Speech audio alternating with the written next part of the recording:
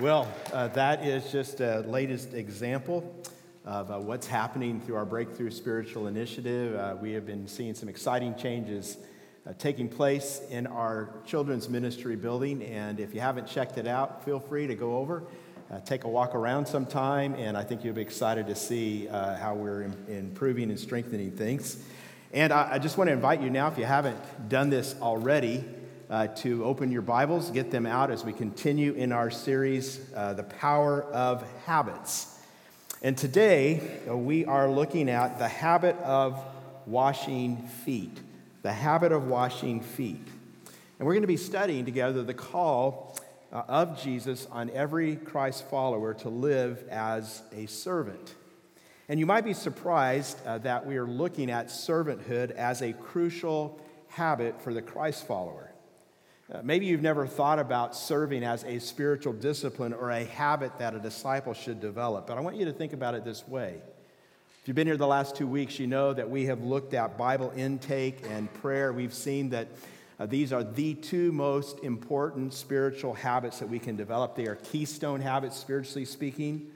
And you've heard me say that nothing that you can do in your life is more significant than spending time with God, deepening your relationship with Him. And servanthood is the habit where this happens, what happens in your times with God, how it gets translated out into the world. And I want to be real clear, servanthood is not an option for a Christ follower. See, the Bible makes it so very clear. You were created to serve. Ephesians 2:10 says, "For we are God's workmanship, created in Christ Jesus to do good works, which God prepared in advance for us to do." The Bible says you were saved to serve. That's the reason for your salvation. 1 Corinthians 6:19 and 20 says, "You do not belong to yourself, for God bought you with a high price. So you must honor God with your body." And the Bible says you are commanded to serve.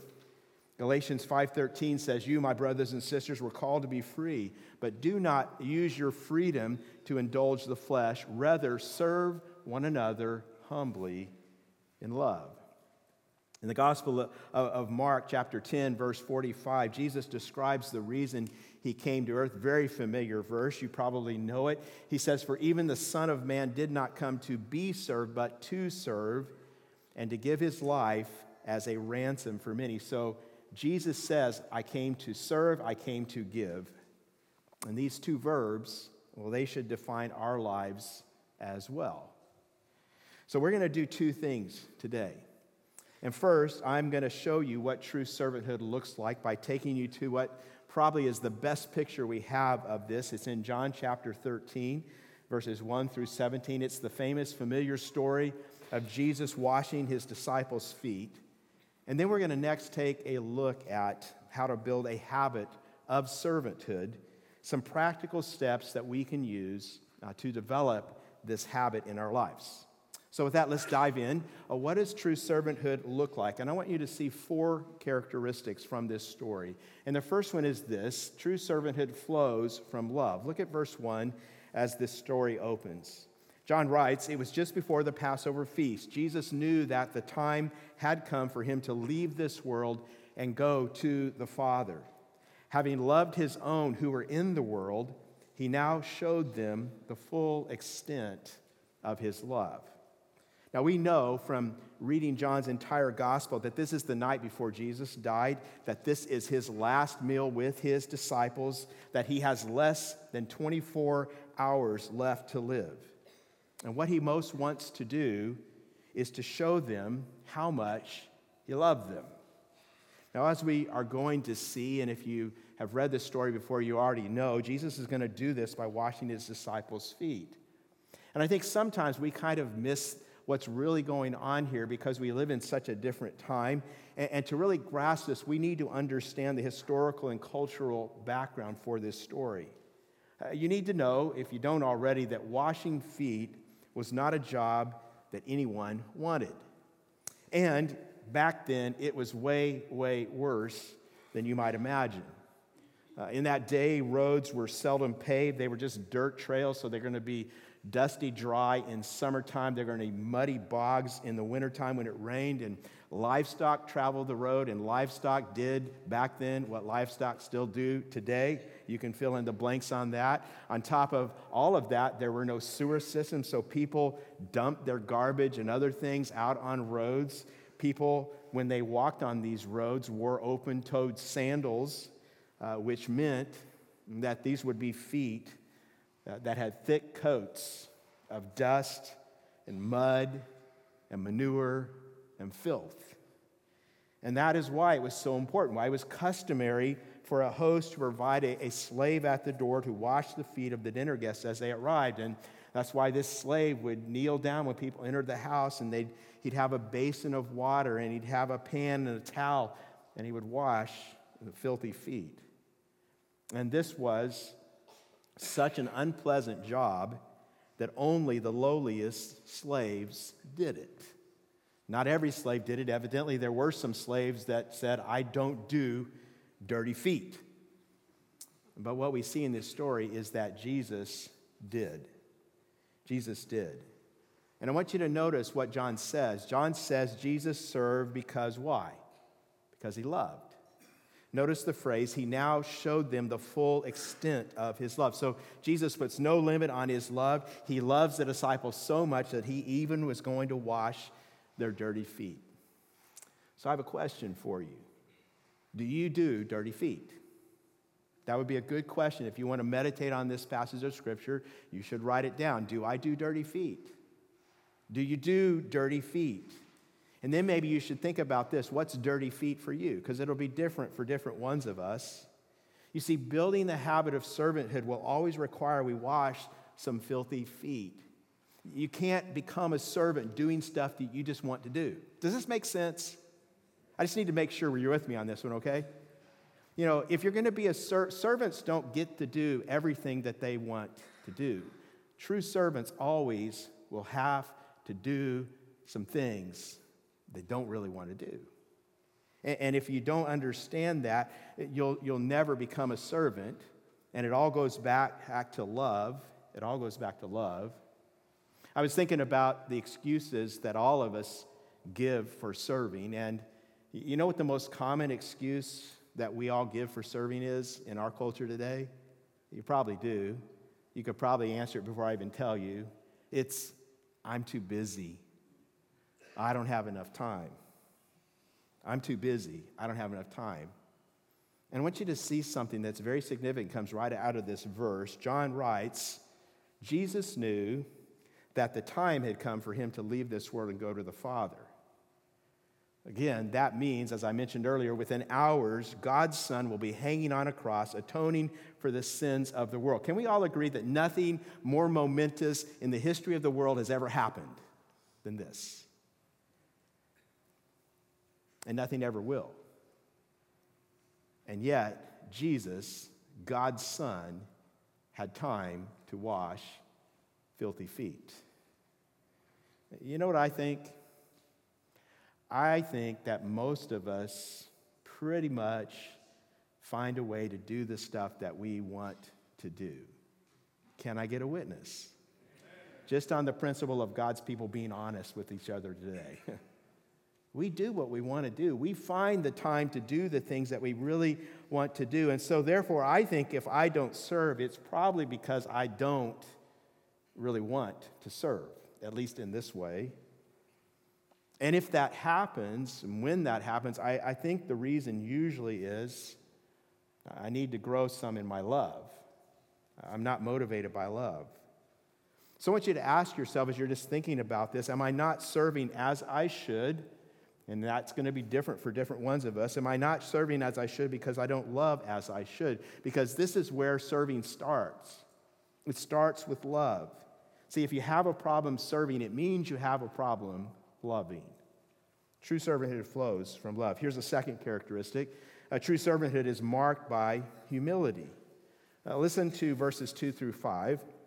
John writes, the evening meal was being served, and the devil had already prompted Judas Iscariot, son of Simon, to betray Jesus. Jesus knew that the Father had put all things under his power and that he had come from God and was returning to God. So he got up from the meal, took off his outer clothing, and wrapped a towel around his waist. After that, he poured water into a basin and began to wash his disciples' feet, drying them with the towel that was wrapped around him. Now, let's kind of unpack this a little more. I want you to see that what Jesus did in washing his disciples' feet was incredibly humble. It was, first of all, humble because it was a physically unpleasant task for all the reasons that we mentioned. And I want you to enter into this a little bit more. I want you to think about what's going on here. This was just awkward. It was really, really awkward. I mean, think about it, okay? There's 12 disciples. They have how many feet? Just testing basic math skills of this group this morning. 24 feet. And so that means if Jesus spends a minute or so on each foot, then him doing this is going to take around a half an hour. A half an hour of Jesus washing feet. Jesus hunched over those dirty feet, scrubbing off ground-in dirt and manure and filth. A half an hour of embarrassed silence. Each disciple looking at each other, looking at the ground, not looking at Jesus, trying not to look at him. It was very, very unpleasant thing to do. And it was also, again, something we don't see as much, socially degrading. Now, this is something we don't get as clearly because in our culture, the roles are not clearly defined like they were back then. They were very clearly defined back then. And even today, I mean, it's pretty normal to wash your own feet, right? How many of you wash your own feet? Somebody doesn't wash your feet generally for you. And it's normal to wash your own feet kind of like this. Maybe you could think of it this way. It's like it's normal for you to floss your own teeth. You don't ask someone to floss your teeth for you, right? I mean, that would be weird. That would be awkward. You wouldn't do that. But again, back then, if someone did wash your feet, they would always be your social inferior. They would always be far below you in status. They would be a slave. And again, in our culture, status is not quite as big a deal, but in their culture, it was. This culture is what we would call an honor-shame culture. Social standing and respecting your superiors and knowing your place, very high priorities for them. And there are some of us here who come from cultures like this, and so we probably get better than those of us who only have known American culture what's going on here, because in our culture, we tend to de-emphasize status and place and things like that. I mean, if you went, for example, to a restaurant with your boss, and like it was this place that had free drink refills, and you had finished your glasses, both of you had, of your soft drink or whatever, and your boss just said, hey, let me get you a refill, and he grabbed both glasses and went to refill them. You probably would not say, oh, no, don't do that, don't do that. You are shaming me. You're my superior. Let me serve you. You probably would let him refill your glass for you because he asked, and it's kind of a nice thing to do. But see, in that culture, something like that would have been a big deal.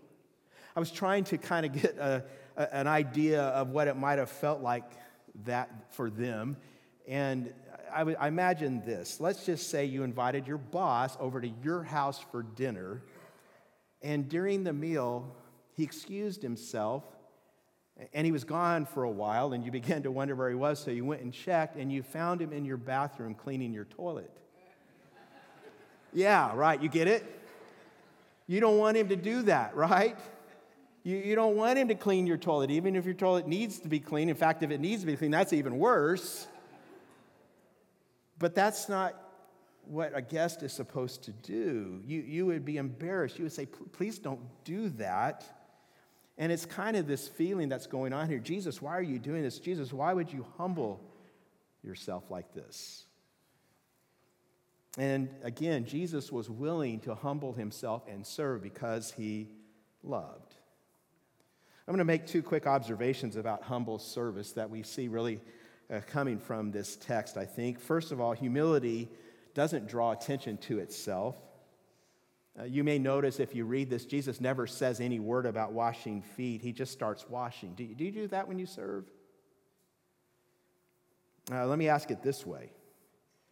Have you ever served and then you made sure that some other people noticed?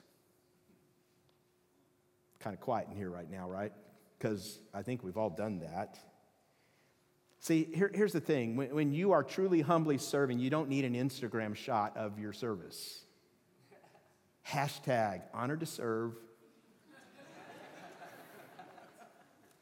Hashtag honored to make a difference. You know, you don't need to do that. You don't say, look what I'm doing, because when you are humbly washing feet truly out of love, no one needs to know because you don't care, because serving is not about you. It's about loving people. It's about glorifying God. Secondly, and I'm going to let you know ahead of time, get yourself ready, buckle your seatbelts. This is about to get convicting. Humility doesn't care if anyone notices. And I believe the mark of a true servant is that he or she doesn't really want to be noticed. They don't care if anyone sees. Their only concern is to please God by serving. And since they know that God sees everything, they just serve. They're content with the fact that their Father in heaven is watching them and that he will reward them for their deeds. Let me put it this way in case you haven't gotten it yet.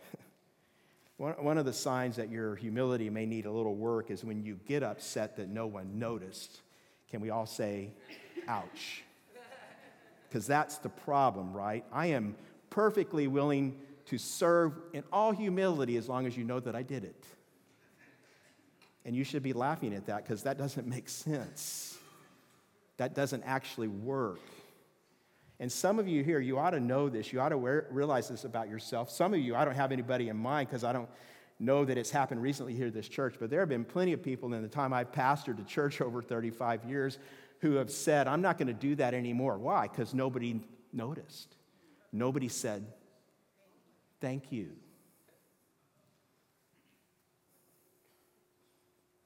Now, I'm not saying we shouldn't appreciate other people. In fact, I want to work on this as a leader, and all of us should work on it, being grateful and telling other people about it. We should do our best to thank other people, but sometimes that just doesn't happen. Who knows exactly why? And if you serve and you don't get recognized and you get angry or you just quit, that's pride. That's pride. See, true servanthood is marked by humility. And humility doesn't really care because it's not about me. There's a third characteristic we can see in this story. A true servant also receives as well as gives. I want you to notice this in verses 6 through 11. John says that that's Jesus, came to Simon Peter, who said to him, Lord, are you going to wash my feet? And Jesus replied, you do not realize now what I am doing, but later you will understand. No, said Peter, you shall never wash my feet. Jesus answered, unless I wash you, you have no part with me. Then, Lord, Simon Peter replied, not just my feet, but my head and my hands as well. Jesus answered, a person who's had a bath needs only to wash his feet. His whole body is clean, and you are clean, though not every one of you. For he knew who was going to betray him, and that was why he said not everyone was clean. Now, again, none of the disciples really wanted Jesus to wash their feet, but as usual, Peter was the one who spoke up. You might say that Peter put his foot in his mouth. And then again, maybe you wouldn't say that. Peter says, no way, Jesus, you're not going to wash my feet. Well, why did he say that? Was it because Peter was humble? No. I don't know exactly if it was pride or shame or a mixture of both, but Peter didn't want Jesus to wash his feet. It just wasn't right. And Peter's reaction points to the fact that sometimes some of us have trouble not just with giving, but also with receiving. Maybe you've tried to give someone a gift sometime or you tried to do something for them and they just didn't want it and they kind of discouraged you, they kind of pushed you away. Sometimes they even refused to receive your gift. Do you know why? Well, it's almost always a backward kind of pride, because accepting a gift means admitting a need. And they don't want to do that. It's pride. And Jesus is showing us here in part how important it is for servants to learn to receive as well when he says to Peter, unless I wash you, you have no part with me.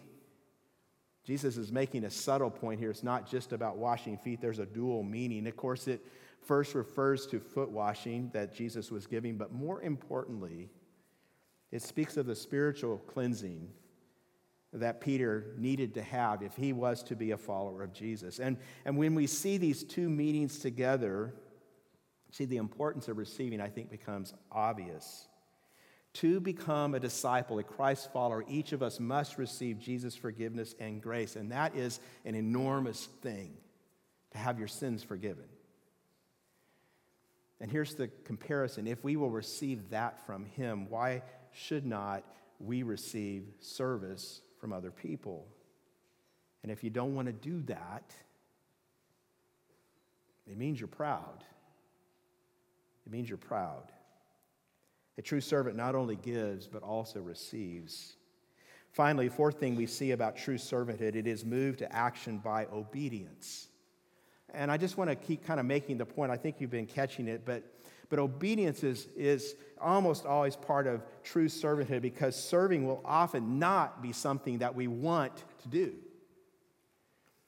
And sometimes to serve truly, we just need to be obedient. Sometimes it's a particular someone that we need to serve that we don't want to serve. Ever had that happen to you? That's what's happening here. Think about who's at the table. First of all, there's Judas. Can you imagine what was going through Jesus' mind as he held Judas's foot? I mean, he is touching his betrayer. This is the man who is going to end him. And Jesus knows. I mean, he's already said it back in verse 1. I can do anything that I want. I have all power. I could end this before it begins. Jesus holds all things in his hands, the Bible says. But at this moment, his hands are scraping manure off Judas's feet. Think of who else was there. Peter. Peter is so passionate. I mean, he talks a great game, doesn't he? But he has no follow through. And by the end of this night, he will go from saying, I will die for you, Jesus, to I don't even know who Jesus is. All in one night. And think about the other disciples. They're just the same. They're really no better. They're doubters. They're fearful. They're weak. Every single one of them will let Jesus down. Why is Jesus doing this for these people? Well, it's because of what we call grace, God's kindness to those who don't deserve it. See, one of the things that helps us see what's going on here is this deeper spiritual truth that God never says to us, you got to clean yourself up and then I will love you. He says, I love you already. Let me make you clean. I want to be in relationship with you. Let me make it so that you can come into my presence without guilt and shame. You see, God doesn't love us because we're worthy. He makes us worthy because he loves us. And that's grace. And recognizing grace moves us to obey and serve. See, our obedience flows out of what Jesus has already done for us. Now, don't miss this. Again, in these verses, there is the command of Jesus for us to serve, that service is not an option for the follower of Jesus Christ. Jesus asks a question to get the disciples to think about what he's done. Look at verses 12 and following. It says, when he had finished washing their feet, he put on his clothes and returned to his place. Do you understand what I have done for you? He asked them. You call me teacher and Lord, and rightly so, for that is what I am. Now that I, your Lord and teacher, have washed your feet, you also should wash one another's feet. I have set you an example that you should do as I have done for you. And notice Jesus throws the disciples a curve here. They might have expected him to say, I washed your feet, so quid pro quo, you wash my feet. And we would like that deal, right? Who here would love to wash Jesus' feet if you had the opportunity? That would be an awesome, amazing thing. But that's not what Jesus says. He says, wash one another's feet. And we say, ugh. I mean, wash one another's feet. That's not what we'd expect, but that's what Jesus says. Jesus is saying, if you want to serve me, then you serve others. That's how you do it. He concludes his teaching, verses 16 and 17. I tell you the truth, no servant is greater than his master, nor is a messenger greater than the one who sent him. And now that you know these things, you will be blessed if you do them. So I have a question for you. It's a real simple question. Do you want God's blessing in your life? Jesus says the secret of blessing is very, very simple. Build the habit of servanthood into your life. You're going to be blessed if you serve. And the opposite is true. And it's the reason why some of you can't figure out why you're not being blessed by God. You're not serving. So how do we do this? How do we experience this blessing? How do we build a habit of servanthood? Well, let me give you two things. And the second one, I'll just give you a heads up, is a little longer than the first. The first one is don't make serving too complicated. Just real practical. Don't make serving too complicated. Now, in Matthew 5, familiar words, Jesus tells us who we are, and he also tells us how we're to serve. You may know these words very much by heart. You are the salt of the earth. You are the light of the world. Let your light shine before men that they may see your good deeds and praise your Father in heaven. And so Jesus is just reminding us something I think we know more and more clearly in the 21st century when it comes to getting his message out to this jaded, this uninterested, spiritually uninterested world. About the only thing that causes people to pay attention is compassion, is serving other people.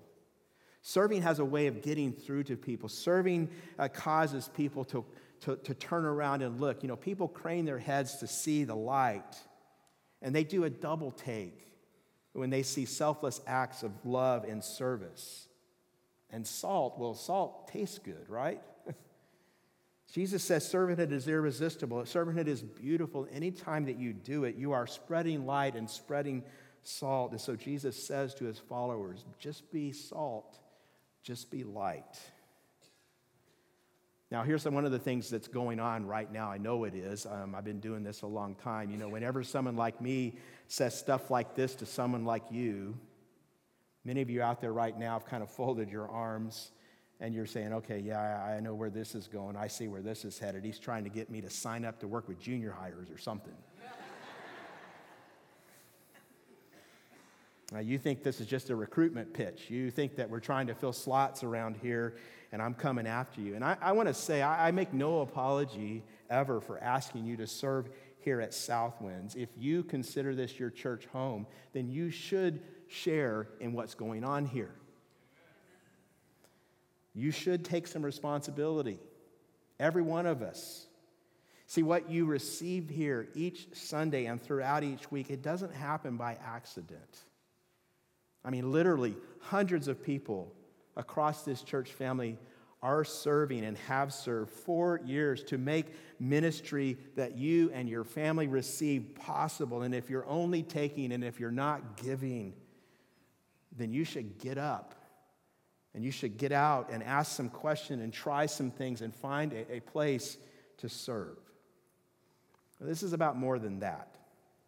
Because true servanthood happens not only at church, but also in our daily lives. And that's part of what we're talking about here. True servanthood happens when salt gets shaken and light shines out through small, seemingly insignificant acts of service as you go throughout your day. True servanthood happens when you see a need and you meet a need. Helen Keller once said, I am only one, but still I am one. I cannot do everything, but still I can do something. I will not refuse to do the something I can do. So what's she saying? Well, she's saying that change comes to the world one life at a time. And why was that Jesus' plan? Well, because when we human beings come to this planet, we are born here one at a time. We die one at a time. We have our hearts broken one at a time. We suffer one at a time. And we are helped one at a time. See, serving, most of the time, is a one person at a time sort of venture. And that's really at the heart of what it means to be salt and light. So what does that look like for you in your life as you do life and you serve, as you just go through your life throughout the week? See, we need to get specific about this to build a habit, because that's really kind of the other thing that gets in the way of building habits. We need to get specific about tangible next step. And so here's the second thing. Make and keep small, specific commitments. See, if you're going to develop this habit, this is not about making some grand plan for your life. It's about making small and specific commitments about things you can do tomorrow and next week, maybe even today. See, when you get specific, you get rid of the wiggle room, right? This is why I hate the phrase "ish" at the end of a word.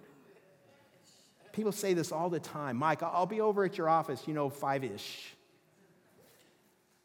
Ish gives them all kinds of latitude. Yeah, Mike, we're going to have this project done for you April-ish. I don't know what that means. What am I supposed to do with that? The worst case, obviously, is the Xfinity cable guy. He says, Mr. Nolan, we'll come to your house and hook your cable up afternoon-ish. Like, what does that mean? Like, what am I supposed to do, all afternoon? Wait in my house for 4 hours just because you said ish? Like, when I'm there, do I watch TV while you're there? No. Oh, by the way, I can't watch TV because you haven't hooked it up, and I won't be able to watch TV until you haul your ish over my house and hook the cable up.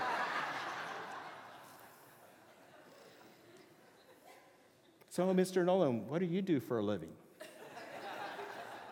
I'm a pastor-ish. There's a lot of circumstances where you don't want to hear ish, right? Yeah, baby, I love you, ish. Or, Mrs. Jones, you can wake up now. Your plastic surgery was a success, ish. See, this is not only a principle of true servanthood, it's really a principle of spiritual transformation. We move from good intentions to real life change when we make and when we keep small, specific commitments. And if you've been to our discovery classes, we talk about this all the time. We tell you in those classes, you never, ever grow spiritually apart from making commitments. And it's true here in this area of servanthood as well. I want to just give you 4 very small, specific steps that you can take that will help you build this habit of serving in your life. Here's the first one. Start where you live. Start where you live. Have you ever been at one of those restaurants? I won't name them, but you know the ones I'm talking about, where they have like a 20-page menu. It's like a novel, and you think you need to take it home and study it for a few hours before you can see what's on it. You find yourself overwhelmed. All these choices. You don't know what to get. How do I process all of this? And maybe you get overwhelmed by all the needs in the world and you just don't know where to start. Maybe you feel like I've got to do all of these different things. Maybe you even look at the church and you might consider volunteering over in kids space. But then you think, I'm not really a kid person. I usually kind of frighten small children, and so maybe that's not a good place for you to serve. Or maybe you think, I can't work in guest services ministry. I can't be a greeter because I'm just kind of shy and reserved.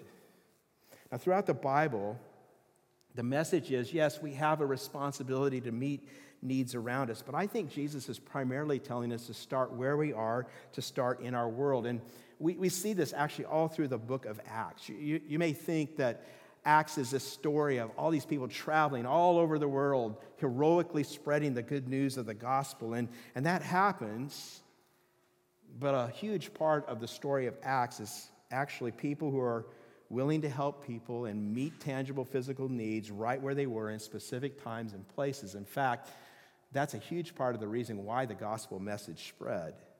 I'll give you one example from Acts chapter 3.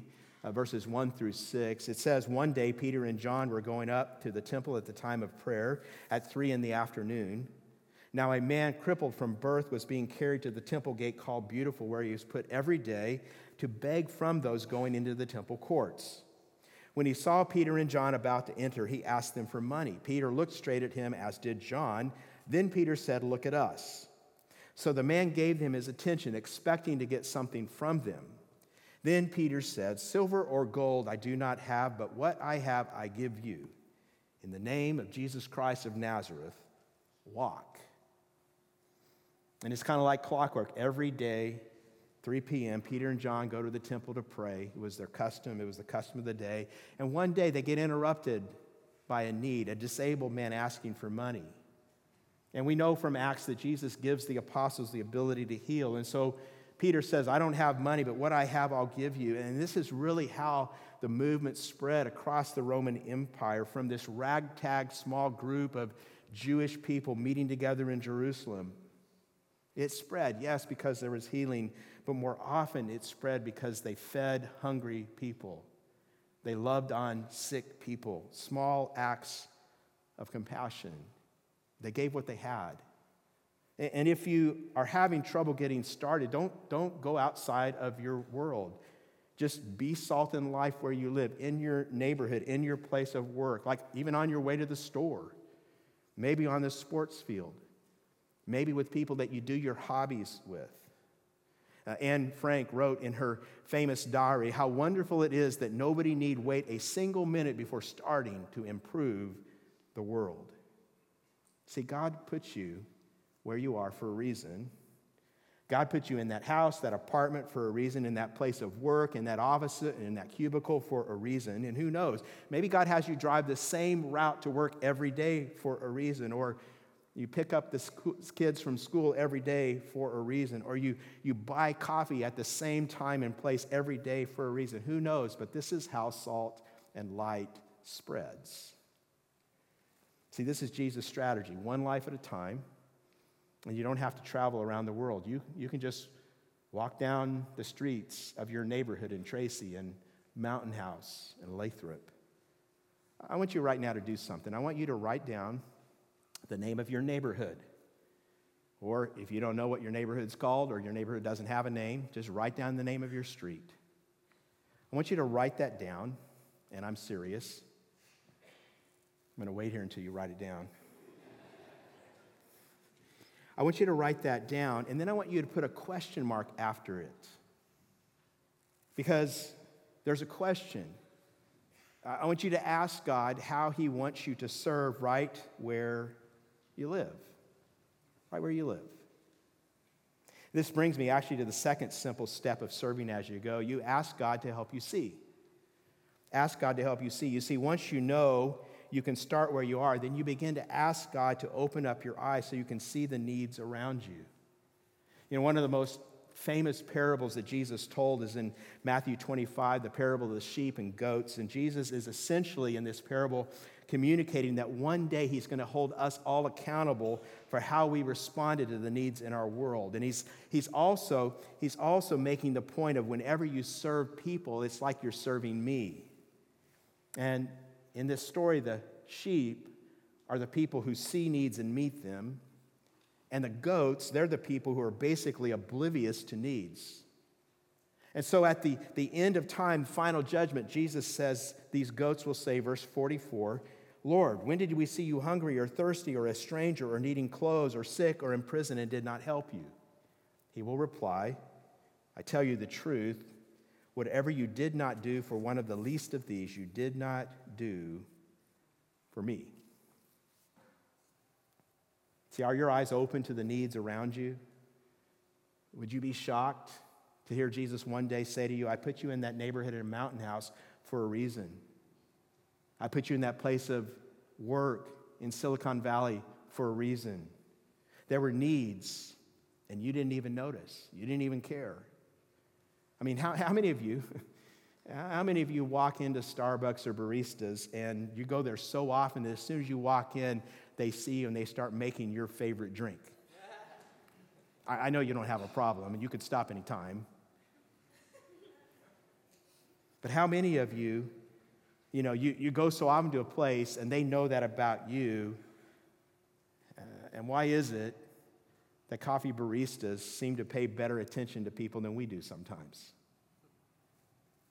See, are we really paying attention to the people around us, seeing the things that we need to see? You know, many of you are going to be in life group this week, and here's what I'd invite you to do. After you finish your Bible study in your group, take time with each other to ask, what are some needs that we see where we live, or people that we know that God may be calling us to meet? You know, maybe someone has lost a job. Maybe someone is sick and they need help with meals. Maybe someone is really having trouble financially and they need some financial help. I mean, it goes on and on and on. Just realize there are needs all around you. That connects us to our third simple step, show love through simple acts.